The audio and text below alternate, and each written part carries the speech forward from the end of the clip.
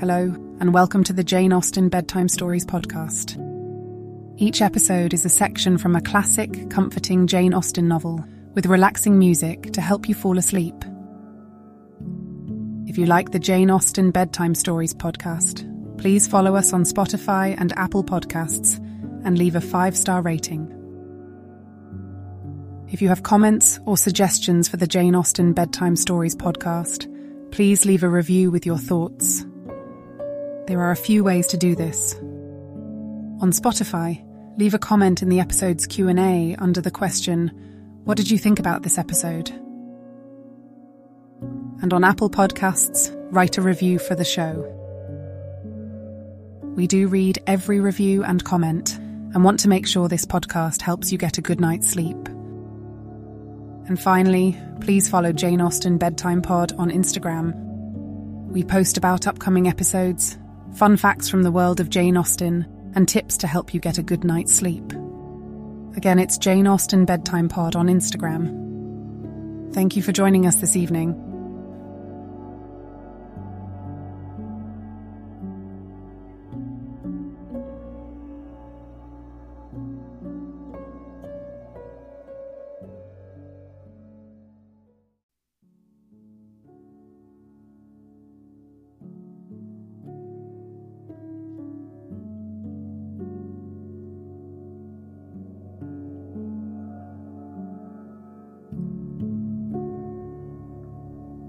Now it's time to relax.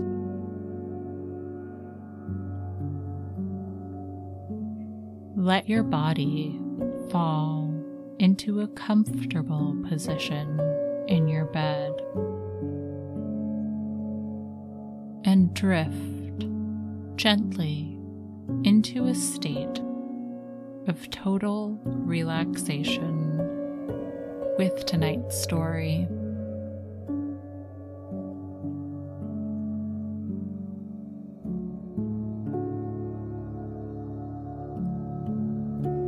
Pride and Prejudice, Chapter 15.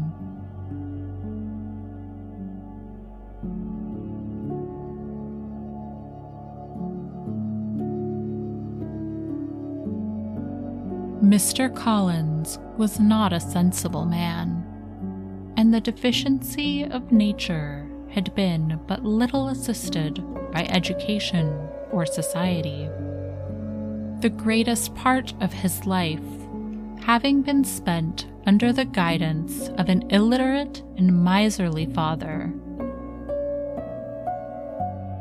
And though he belonged to one of the universities, he had merely kept the necessary terms, without forming at it any useful acquaintance.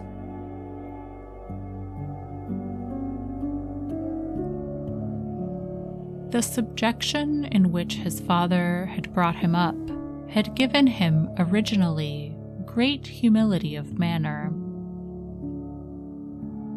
but it was now a good deal counteracted by the self-conceit of a weak head, living in retirement, and the consequential feelings of early and unexpected prosperity.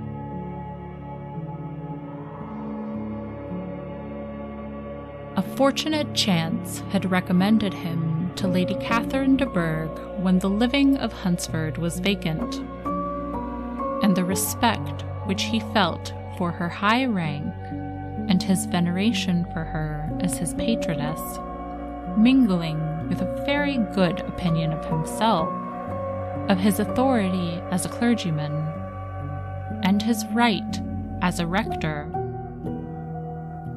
made him altogether a mixture of pride and obsequiousness, self-importance and humility.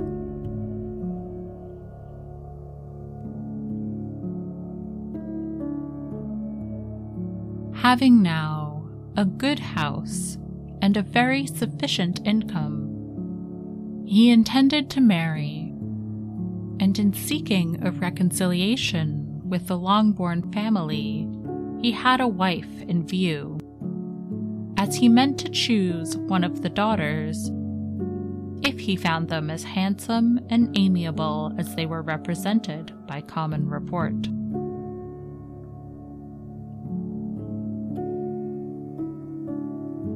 This was his plan of amends, of atonement for inheriting their father's estate, and he thought it an excellent one, full of eligibility and suitableness, and excessively generous and disinterested on his own part.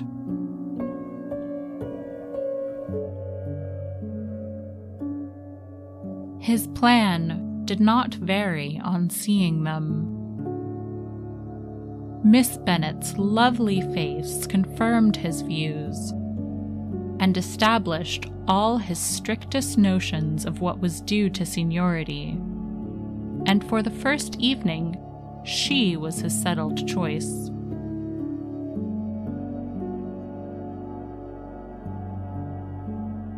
The next morning, however, made an alteration, for in a quarter of an hour's tete-a-tete with Mrs. Bennet before breakfast, a conversation beginning with his parsonage house, and leading naturally to the avowal of his hopes that a mistress might be found for it at Longbourn, produced from her, amid very complacent smiles and general encouragement, a caution against the very Jane he had fixed on.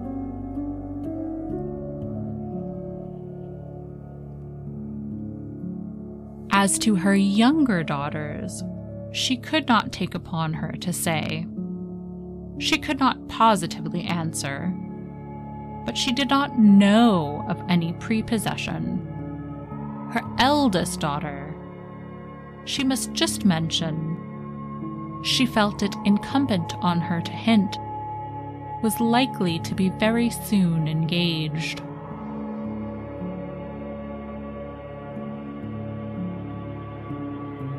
Mr. Collins had only to change from Jane to Elizabeth, and it was soon done. Done while Mrs. Bennet was stirring the fire.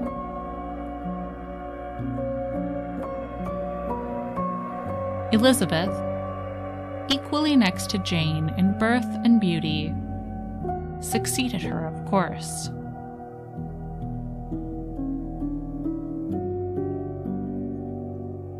Mrs. Bennet treasured up the hint, and trusted that she might soon have 2 daughters married, and the man whom she could not bear to speak of the day before was now high in her good graces.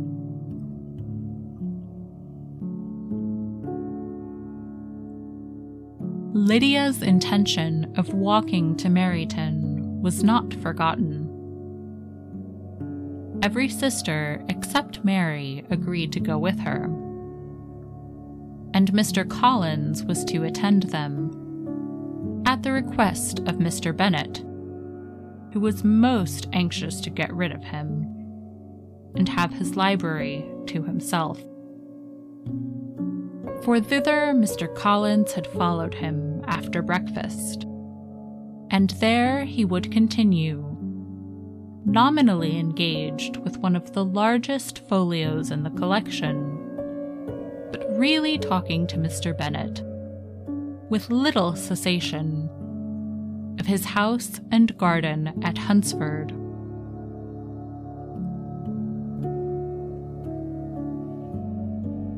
Such doings discomposed Mr. Bennet exceedingly.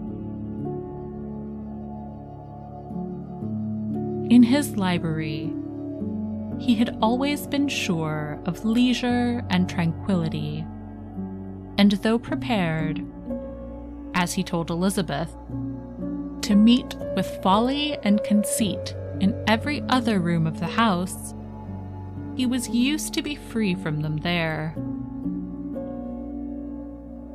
His civility, therefore, was most prompt in inviting Mr. Collins to join his daughters in their walk.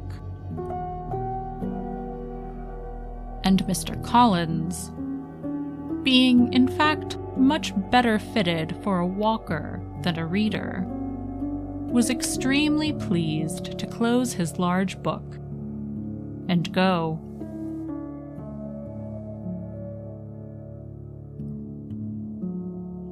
In pompous nothings on his side, and civil assents on that of his cousins, their time passed till they entered Meryton.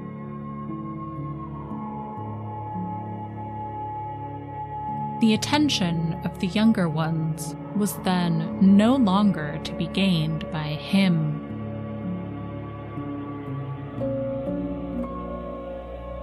Their eyes were immediately wandering up the street in quest of the officers, and nothing less than a very smart bonnet indeed, or a really new muslin in a shop window, could recall them.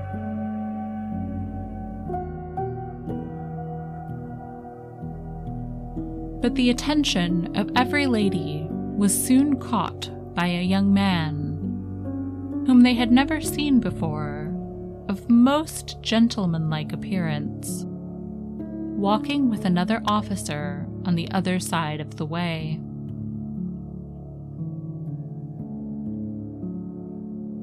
The officer was the very Mr. Denny concerning whose return from London Lydia came to inquire, and he bowed as they passed.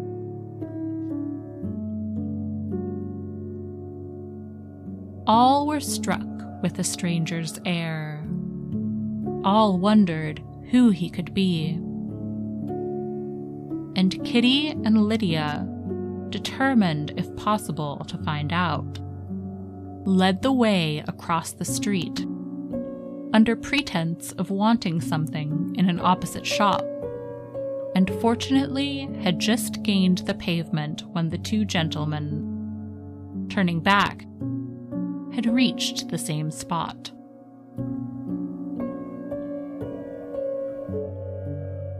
Mr. Denny addressed them directly, and entreated permission to introduce his friend, Mr. Wickham, who had returned with him the day before from town, and he was happy to say had accepted a commission in their corps.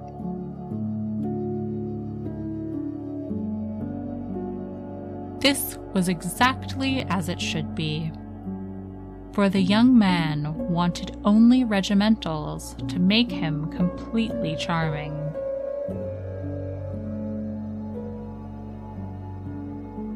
His appearance was greatly in his favor. He had all the best part of beauty, a fine countenance, a good figure, and very pleasing address.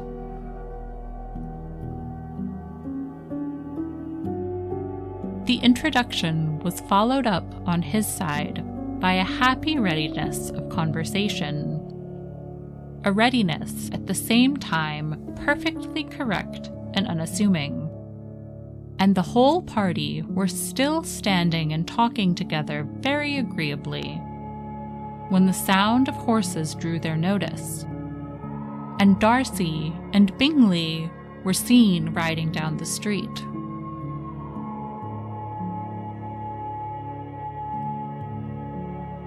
On distinguishing the ladies of the group, the two gentlemen came directly towards them and began the usual civilities. Bingley was the principal spokesman, and Miss Bennet the principal object.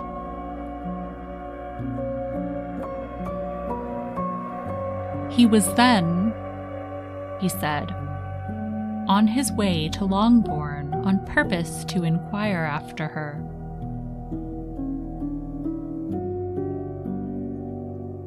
Mr. Darcy corroborated it with a bow, and was beginning to determine not to fix his eyes on Elizabeth when they were suddenly arrested by the sight of the stranger. And Elizabeth, happening to see the countenance of both as they looked at each other, was all astonishment at the effect of the meeting.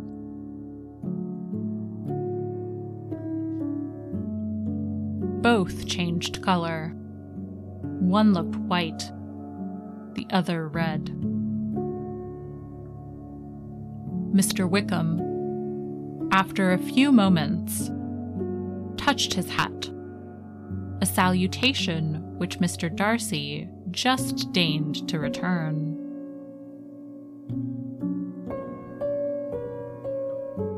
What could be the meaning of it?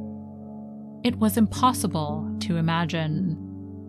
It was impossible not to long to know.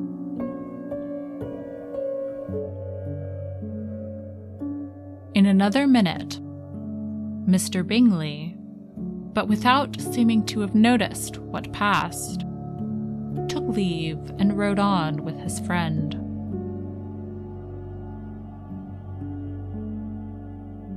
Mr. Denny and Mr. Wickham walked with the young ladies to the door of Mr. Phillips's house, and then made their bows, in spite of Miss Lydia's pressing entreaties that they should come in, and even in spite of Mrs. Phillips's throwing up the parlor window and loudly seconding the invitation.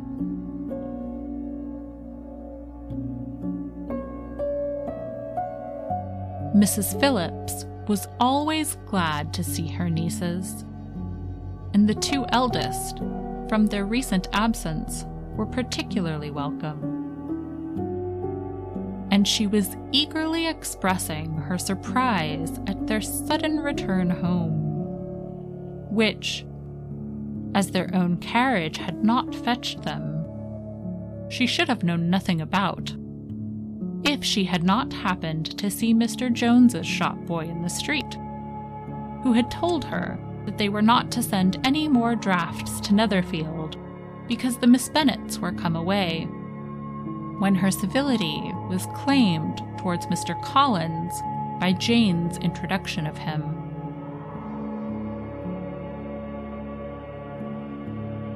She received him with her very best politeness, which he returned with as much more, apologizing for his intrusion without any previous acquaintance with her, which he could not help flattering himself, however, might be justified by his relationship to the young ladies who introduced him to her notice.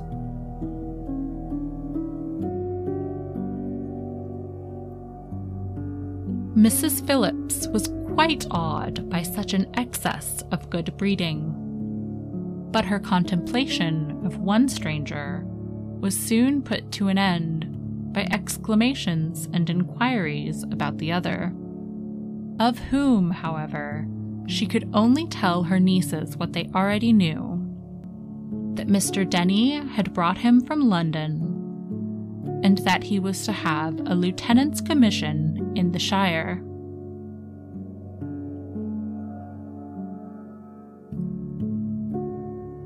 She had been watching him the last hour, she said, as he walked up and down the street, and had Mr. Wickham appeared, Kitty and Lydia would certainly have continued the occupation.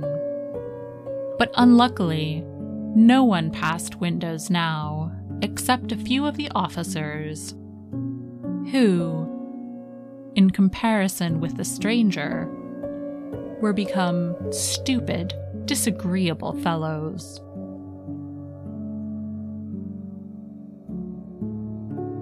Some of them were to dine with Phillipses the next day, and their aunt promised to make her husband call on Mr. Wickham and give him an invitation also, if the family from Longbourn would come in the evening.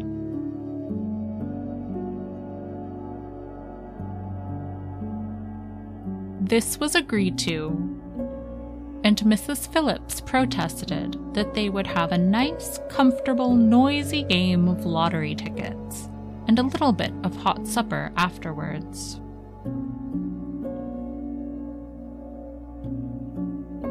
The prospect of such delights was very cheering, and they parted in mutual good spirits.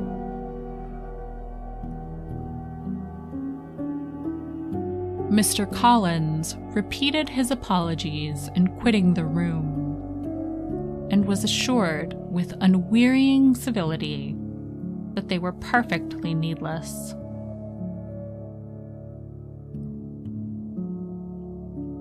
As they walked home, Elizabeth related to Jane what she had seen pass between the two gentlemen.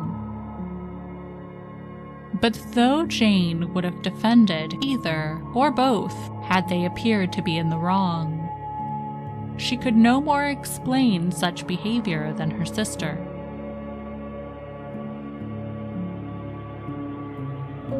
Mr. Collins, on his return, highly gratified Mrs. Bennet by admiring Mrs. Phillips's manners and politeness.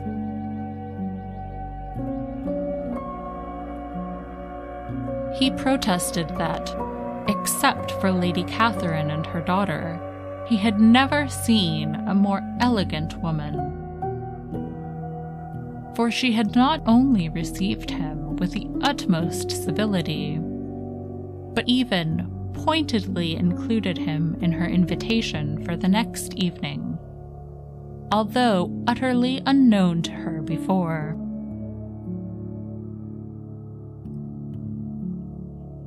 Something, he supposed, might be attributed to his connection with them, but yet he had never met with so much attention in the whole course of his life.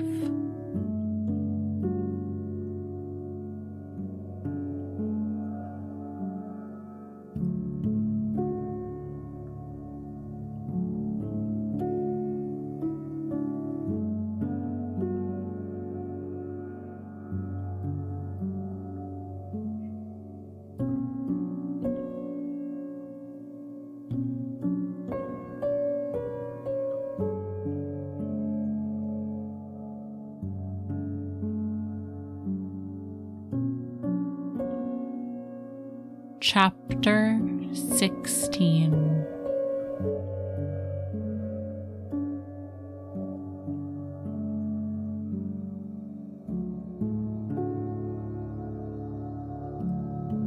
As no objection was made to the young people's engagement with their aunt, and all Mr. Collins's scruples of leaving Mr. and Mrs. Bennet for a single evening during his visit were most steadily resisted, the coach conveyed him and his 5 cousins at a suitable hour to Meryton, and the girls had the pleasure of hearing, as they entered the drawing-room, that Mr. Wickham had accepted their uncle's invitation and was then in the house.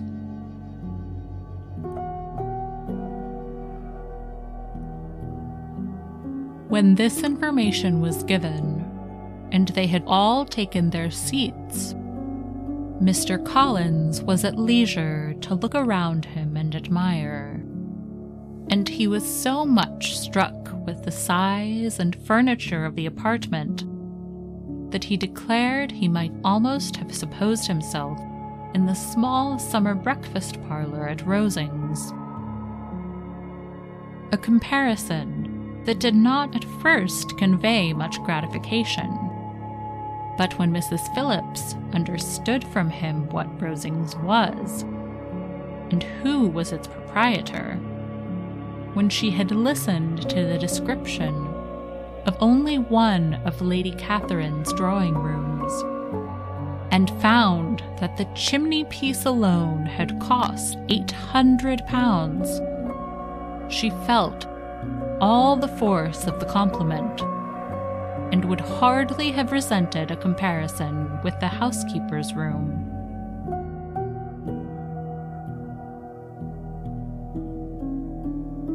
In describing to her all the grandeur of Lady Catherine and her mansion, with occasional digressions and praise of his own humble abode, and the improvements it was receiving, he was happily employed until the gentlemen joined them, and he found in Mrs. Phillips a very attentive listener, whose opinion of his consequence increased with what she heard, and who was resolving to retail it all among her neighbors as soon as she could.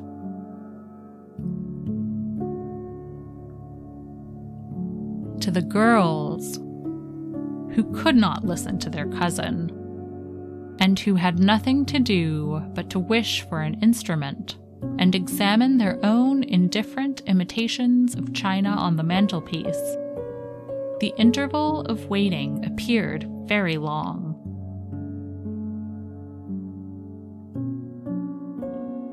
It was over at last, however. The gentleman did approach, and when Mr. Wickham walked into the room, Elizabeth felt that she had neither been seeing him before, nor thinking of him since, with the smallest degree of unreasonable admiration.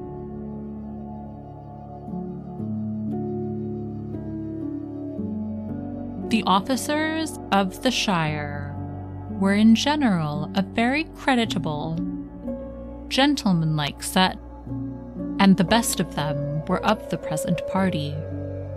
But Mr. Wickham was as far beyond them all in person, countenance, air, and walk, as they were superior to the broad-faced, stuffy Uncle Phillips, breathing port wine, who followed them into the room.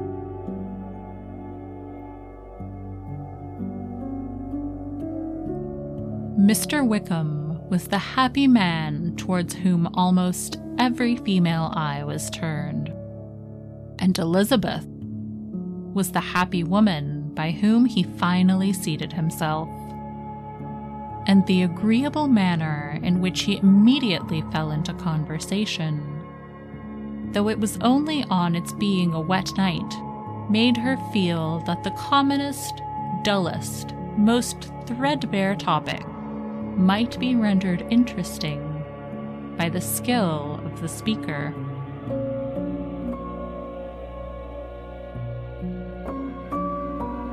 With such rivals for the notice of the fair as Mr. Wickham and the officers, Mr. Collins seemed to sink into insignificance. To the young ladies he was certainly nothing, but he had still at intervals a kind listener in Mrs. Phillips, and was by her watchfulness most abundantly supplied with coffee and muffin.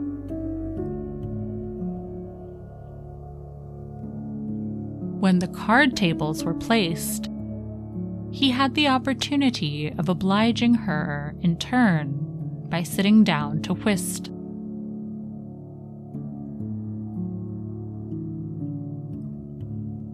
"I know little of the game at present," said he, "but I shall be glad to improve myself, for in my situation in life—"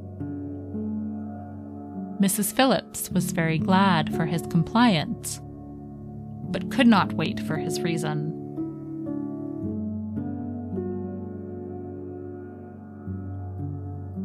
Mr. Wickham did not play at whist, and with ready delight was he received at the other table between Elizabeth and Lydia.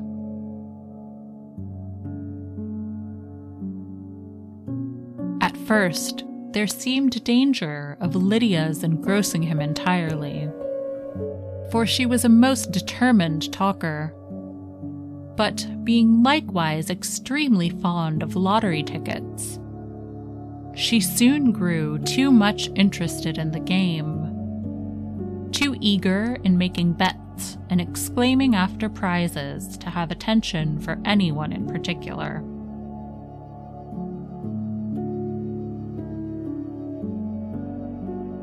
Allowing for the common demands of the game, Mr. Wickham was therefore at leisure to talk to Elizabeth, and she was very willing to hear him, though what she chiefly wished to hear, she could not hope to be told: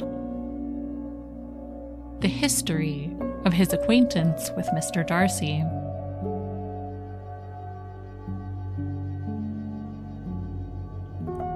She dared not even mention that gentleman.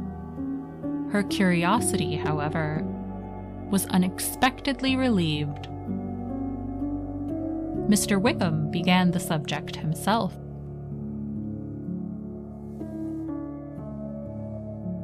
He inquired how far Netherfield was from Meryton, and after receiving her answer, asked in a hesitating manner how long Mr. Darcy had been staying there.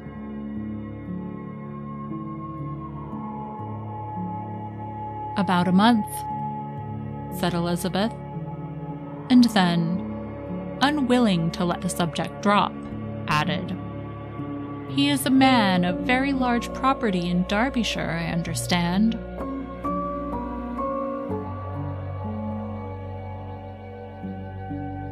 "Yes," replied Mr. Wickham.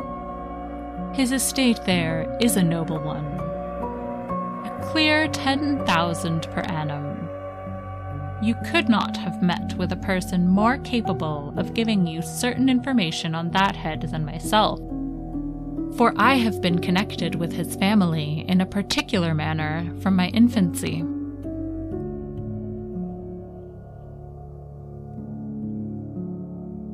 Elizabeth could not but look surprised.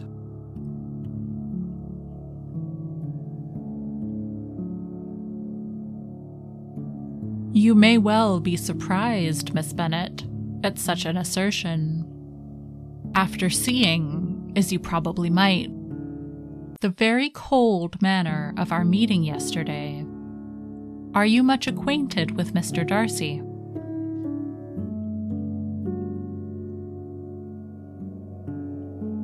"As much as I ever wish to be," cried Elizabeth very warmly. "I have spent 4 days in the same house with him, and I think him very disagreeable."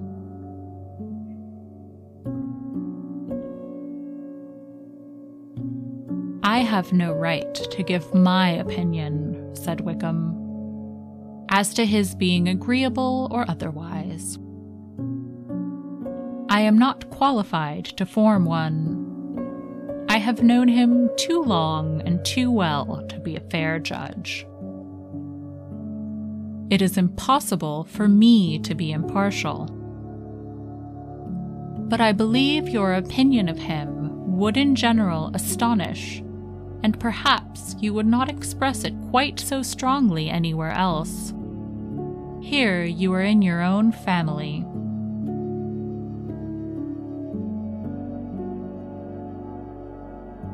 "Upon my word, I say no more here than I might say in any house in the neighborhood, except Netherfield. He is not at all liked in Hertfordshire. Everybody is disgusted with his pride. You will not find him more favorably spoken of by anyone.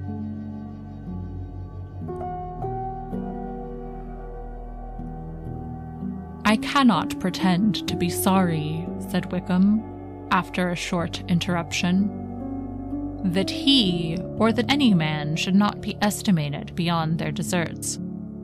But with him, I believe, it does not often happen.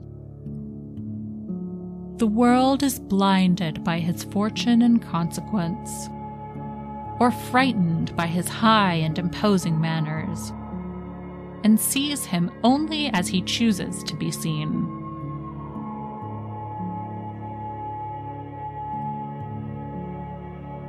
I should take him, even on my slight acquaintance, to be an ill-tempered man. Wickham only shook his head.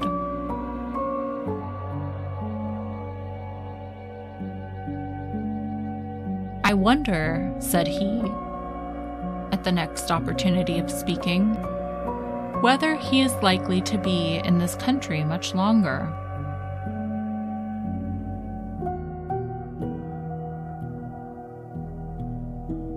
I do not at all know, but I heard nothing of his going away when I was at Netherfield. I hope your plans in favor of the Shire will not be affected by his being in the neighborhood.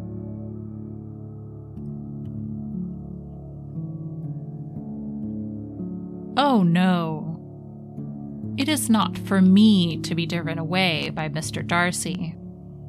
If he wishes to avoid seeing me, he must go. We are not on friendly terms, and it always gives me pain to meet him. But I have no reason for avoiding him, but what I might proclaim before all the world, a sense of very great ill usage, and most painful regrets at his being what he is. His father, Miss Bennet, the late Mr. Darcy, was one of the best men that ever breathed, and the truest friend I ever had, and I can never be in the company with this Mr. Darcy without being grieved to the soul by 1,000 tender recollections. His behavior to myself has been scandalous, but I verily believe I could forgive him anything and everything, rather than his disappointing the hopes and disgracing the memory of his father.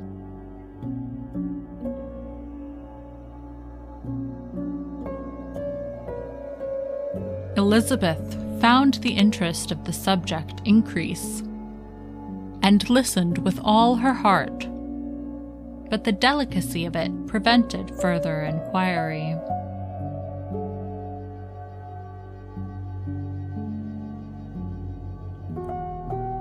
Mr. Wickham began to speak on more general topics.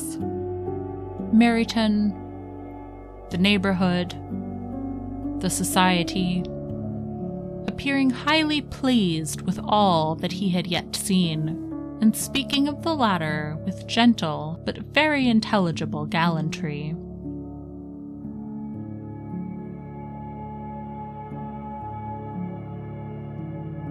It was the prospect of constant society and good society, he added, which was my chief inducement to enter the Shire.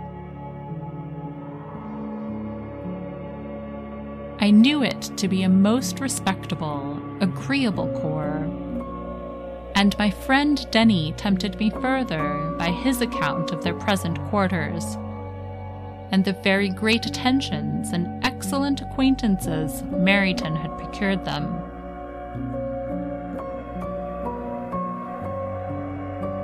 Society, I own, is necessary to me. I have been a disappointed man, and my spirits will not bear solitude. I must have employment and society. A military life is not what I was intended for, but circumstances have now made it eligible. The church ought to have been my profession. I was brought up for the church, and I should at this time have been in possession of a most valuable living, had it pleased the gentleman we were speaking of just now.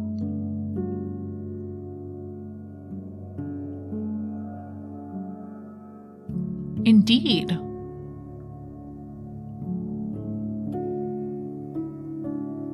Yes. The late Mr. Darcy bequeathed me the next presentation of the best living in his gift. He was my godfather, and excessively attached to me. I cannot do justice to his kindness. He meant to provide for me amply, and thought he had done it.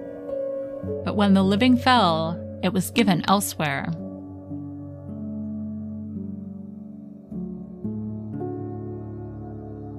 "Good heavens!" cried Elizabeth.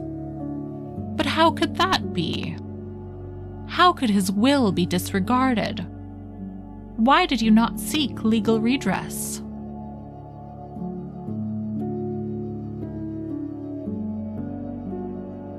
There was just such an informality in the terms of the bequest as to give me no hope from law. A man of honor could not have doubted the intention, but Mr. Darcy chose to doubt it, or to treat it as a merely conditional recommendation, and to assert that I had forfeited all claim to it by extravagance, imprudence, in short, anything or nothing. Certain it is that the living became vacant 2 years ago, exactly as I was of an age to hold it, and that it was given to another man. And no less certain is it that I cannot accuse myself of having really done anything to deserve to lose it.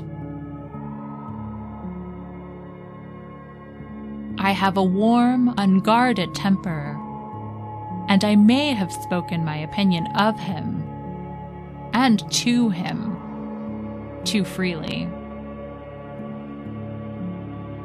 I can recall nothing worse, but the fact is that we are very different sort of men, and that he hates me.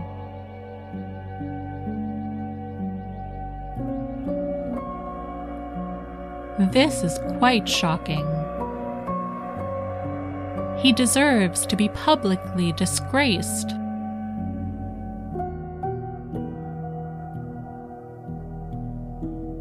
Sometime or other he will be, but it shall not be by me. Till I can forget his father, I can never defy or expose him.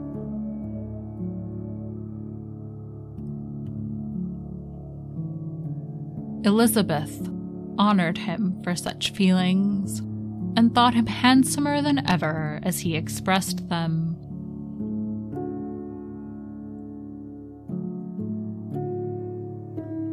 "But what," said she, after a pause, "can have been his motive? What can have induced him to behave so cruelly?"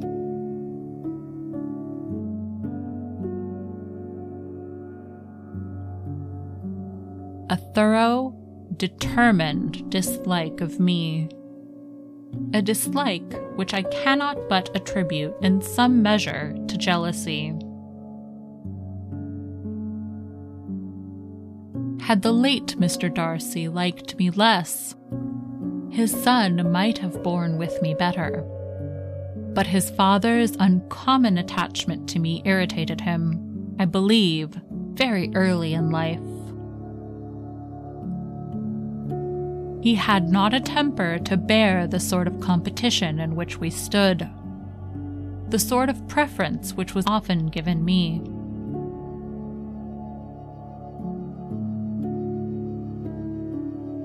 I had not thought Mr. Darcy so bad as this, though I have never liked him. I had not thought so very ill of him. I had supposed him to be despising his fellow creatures in general, but did not suspect him of descending to such malicious revenge, such injustice, such inhumanity as this.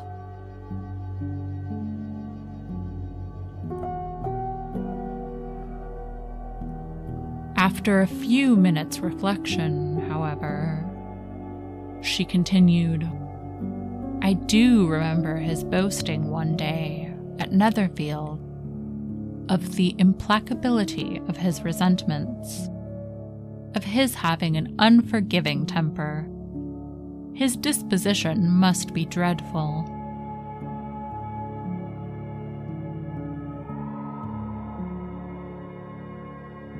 I will not trust myself on the subject, replied Wickham.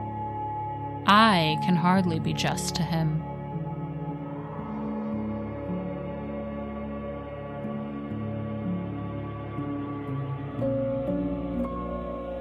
Elizabeth was again deep in thought,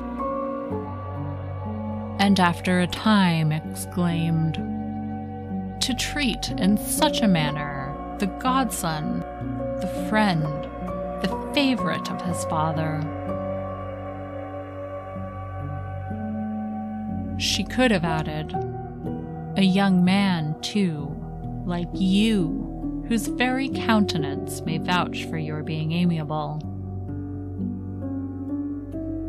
But she contented herself with, "And one, too, who had probably been his companion from childhood, connected together, as I think you said, in the closest manner."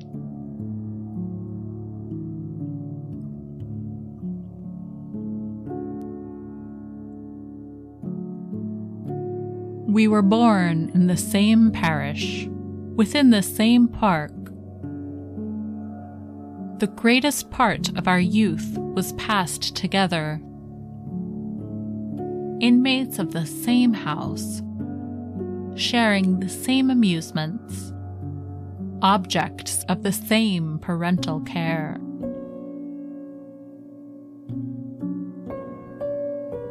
My father began life in the profession which your uncle, Mr. Phillips, appears to do so much credit to. But he gave up everything to be of use to the late Mr. Darcy, and devoted all his time to the care of the Pemberley property. He was most highly esteemed by Mr. Darcy, a most intimate, confidential friend. Mr. Darcy often acknowledged himself to be under the greatest obligations to my father's active superintendence, and when, immediately before my father's death, Mr. Darcy gave him a voluntary promise of providing for me, I am convinced that he felt it to be as much a debt of gratitude to him as of his affection to myself.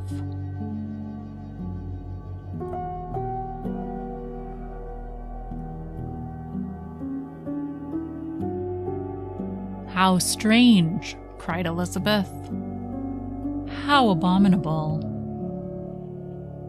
I wonder that the very pride of this Mr. Darcy has not made him just to you.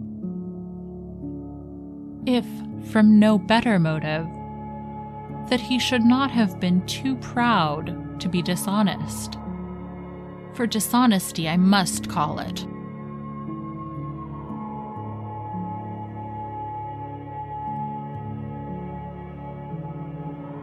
"It is wonderful," replied Wickham, "for almost all his actions may be traced to pride, and pride had often been his best friend.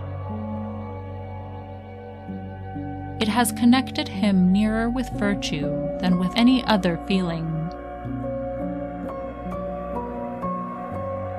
But we are none of us consistent, and in his behavior to me, there were stronger impulses, even than pride. Even than pride.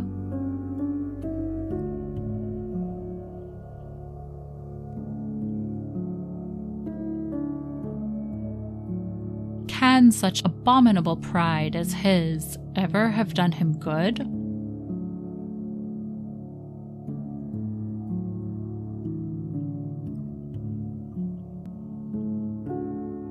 Yes, it has often led him to be liberal and generous,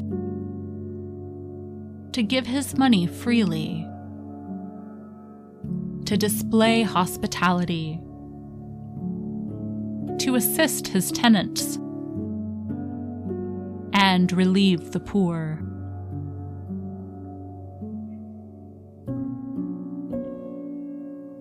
Family pride and filial pride, for he is very proud of what his father was, have done this. Not to appear to disgrace his family, to degenerate from the popular qualities, or lose the influence of the Pemberley house, is a powerful motive. He also has brotherly pride, which, with some brotherly affection, makes him a very kind and careful guardian of his sister. And you will hear him generally cried up as the most attentive and best of brothers.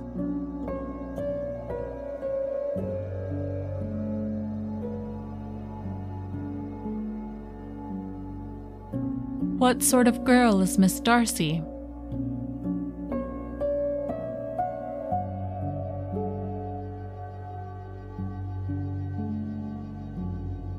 He shook his head. I wish I could call her amiable. It gives me pain to speak ill of a Darcy. But she is too much like her brother.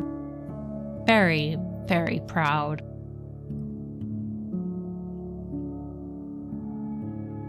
As a child, she was affectionate and pleasing, and extremely fond of me. And I have devoted hours and hours to her amusement. But she is nothing to me now.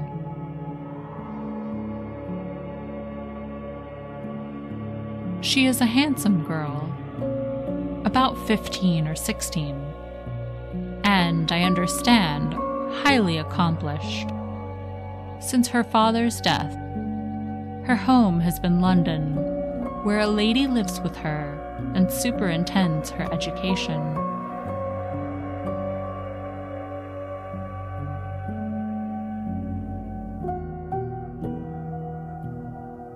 After many pauses and many trials of other subjects, Elizabeth could not help reverting once more to the first, and saying,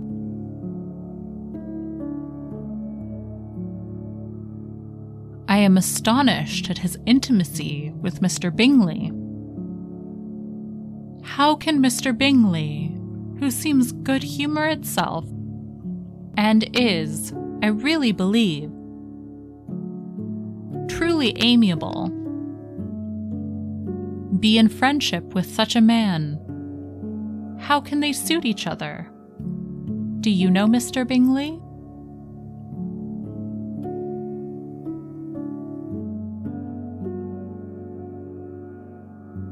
Not at all.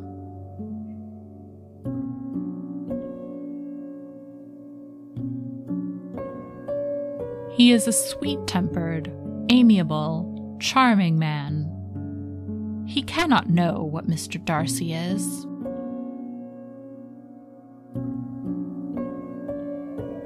Probably not. But Mr. Darcy can please where he chooses. He does not want abilities.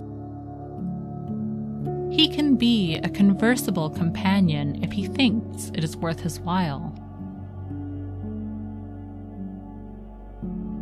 Among those who are at all his equals in consequence, he is a very different man from what he is to the less prosperous. His pride never deserts him. But with the rich, he is liberal-minded, just, sincere, rational, honorable, and perhaps agreeable, allowing something for fortune and figure.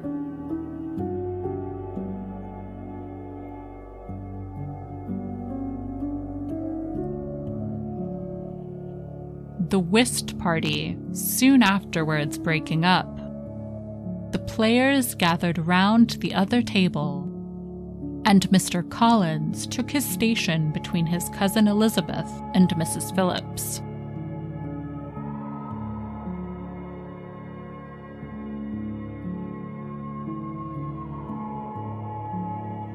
The usual inquiries as to his success were made by the latter.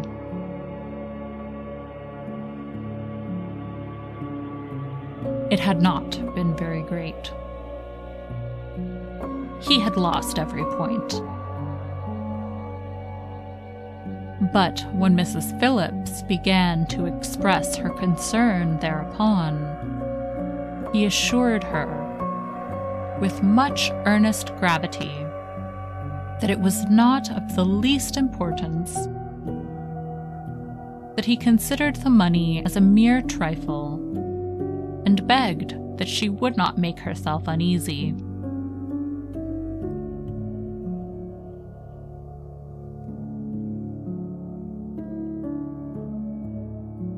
"I know very well, madam," said he, "that when persons sit down to a card table, they must take their chances of these things. And happily, I am not in such circumstances as to make 5 shillings any object. There are undoubtedly many who could not say the same, but thanks to Lady Catherine de Bourgh, I am removed far beyond the necessity of regarding little matters."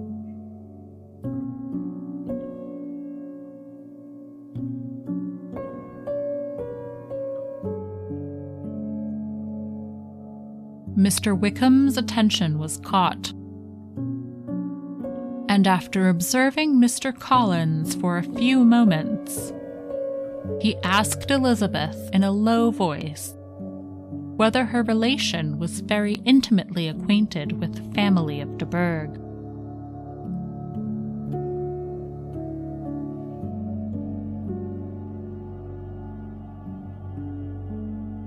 "Lady Catherine de Bourgh," she replied, "has very lately given him a living. I hardly know how Mr. Collins was first introduced to her notice, but he certainly has not known her long. You know, of course, that Lady Catherine de Bourgh and Lady Anne Darcy were sisters. Consequently, that she is the aunt to the present Mr. Darcy."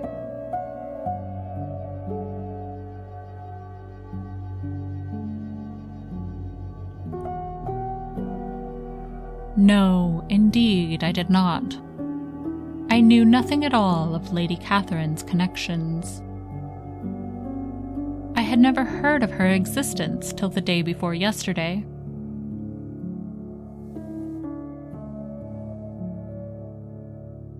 "Her daughter, Miss de Bourgh, will have a very large fortune, and it is believed that she and her cousin will unite the 2 estates."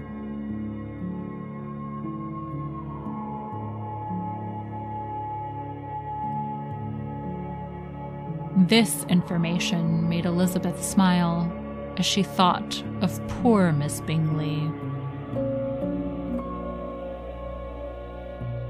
Vain indeed must be all her attentions, vain and useless her affection for his sister, and her praise of himself, if he were already self-destined for another.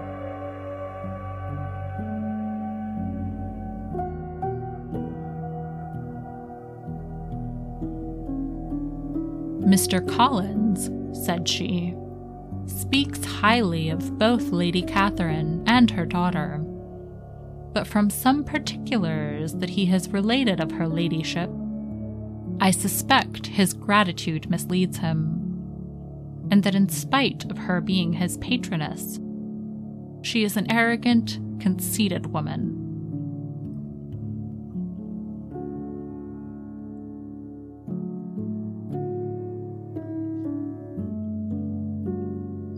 "I believe her to be both in a great degree," replied Wickham.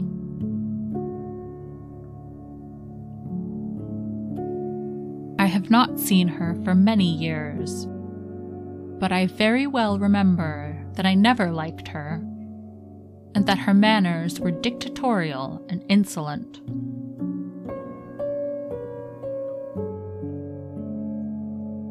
She has the reputation of being remarkably sensible and clever, but I rather believe she derives part of her abilities from her rank and fortune,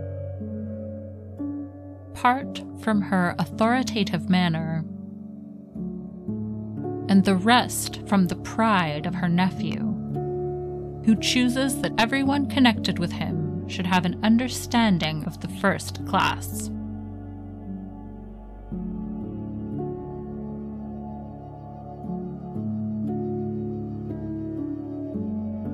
Elizabeth allowed that he had given a very rational account of it, and they continued talking together with mutual satisfaction till supper put an end to cards, and gave the rest of the ladies their share of Mr. Wickham's attentions.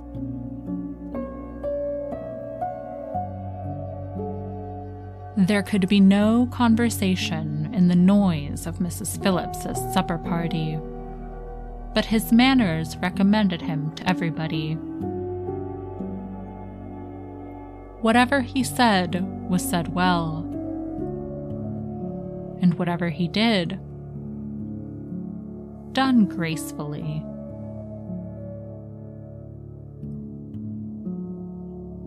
Elizabeth went away with her head full of him. She could think of nothing but Mr. Wickham, and of what he had told her, all the way home. But there was not time for her even to mention his name as they went, for neither Lydia nor Mr. Collins were once silent.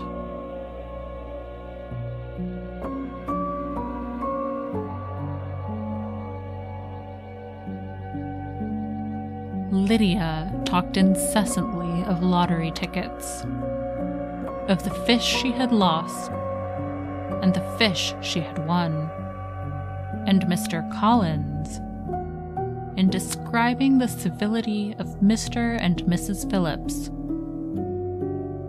protesting that he did not in the least regard his losses at whist, enumerating all the dishes at supper, and repeatedly fearing that he crowded his cousins, had more to say than he could well manage before the carriage stopped at Longbourn House.